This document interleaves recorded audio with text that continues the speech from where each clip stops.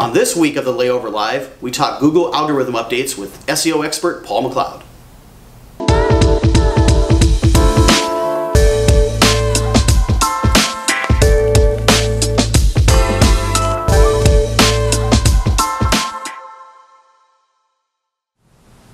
Welcome to week one of the Layover Live, where we bring you the top article from the Layover each week. I'm Jason Swick, Director of Digital Marketing, joined here by SEO expert Paul McLeod.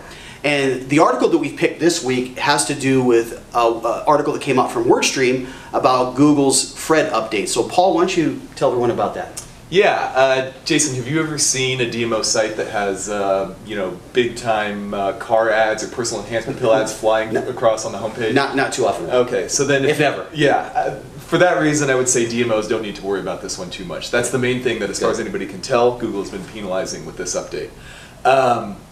Really aggressive, above the fold advertising type things. The other things that it could be about are low quality spammy links from sites that are probably in Russia or I don't know, Transnistria or something. Sure. And that's something that, again, unless you're purposefully going out to get that, you're not going to have a lot. You might have a few that we can scan for and help you get rid of, but not a big deal. Which most SEO teams should be doing anyways, right? Exactly. Okay. Yeah.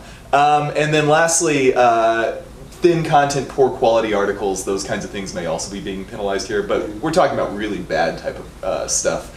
Not the sort of thing that any self-respecting destination marketer I know of is posting a lot. So really, if you're putting out good content, that seems to be what Google always wants, because they know that's what users want, so do it for this too. Good point. What about folks even concerned with, I know we haven't seen it very much, but what about folks who have DTN on their website? Is that a concern for them at all? Yeah, it's a good question, and I guess you could use the DTN technology to kill yourself with this kind of thing, but I've never seen anybody do it. It's usually like 3 to 4, 6, maybe very natural inline placements, never just like taking over the whole site. So it's not a big deal. Really nothing to worry about there. Great. Yeah. So all in all, it sounds like this update, although Google updates hundreds of times a year, this is one for us not to really to worry about. And again, your SEO team should be keeping an eye on this type of thing anyways.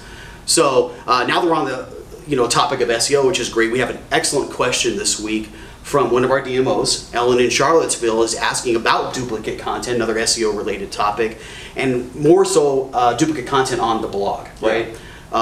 Questions we get all the time. So she's wondering about duplicate content as it relates to author and tag pages. Is that something to be worried about? Sure thing.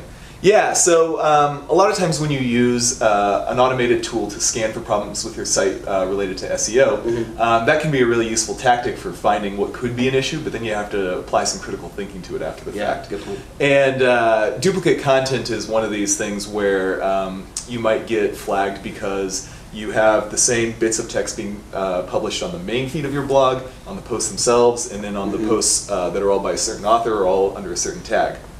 You'll get the same sentence repeated a few times, and a computer might go, whoa, that's duplicate. I wouldn't worry about it in this case because, for one thing, duplicate content isn't in and of itself something that's going to get you penalized unless you just go hog wild. Sure.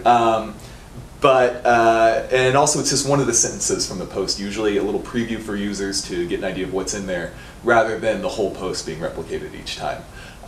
Lastly, I'd point out that just about every blog platform I've ever seen does this exact same thing, including Google's own. Yes. I wouldn't worry about it too much in this case. I can understand why it's concerning, but not really going to hurt you. Great. So again, in the end, nothing too much to worry about there, but good that you're thinking that way. So thank you, Ellen, so much for that question. Well, that wraps it up for this week. So Paul, thank you for your time. Sure. And we'll see you next week. All right.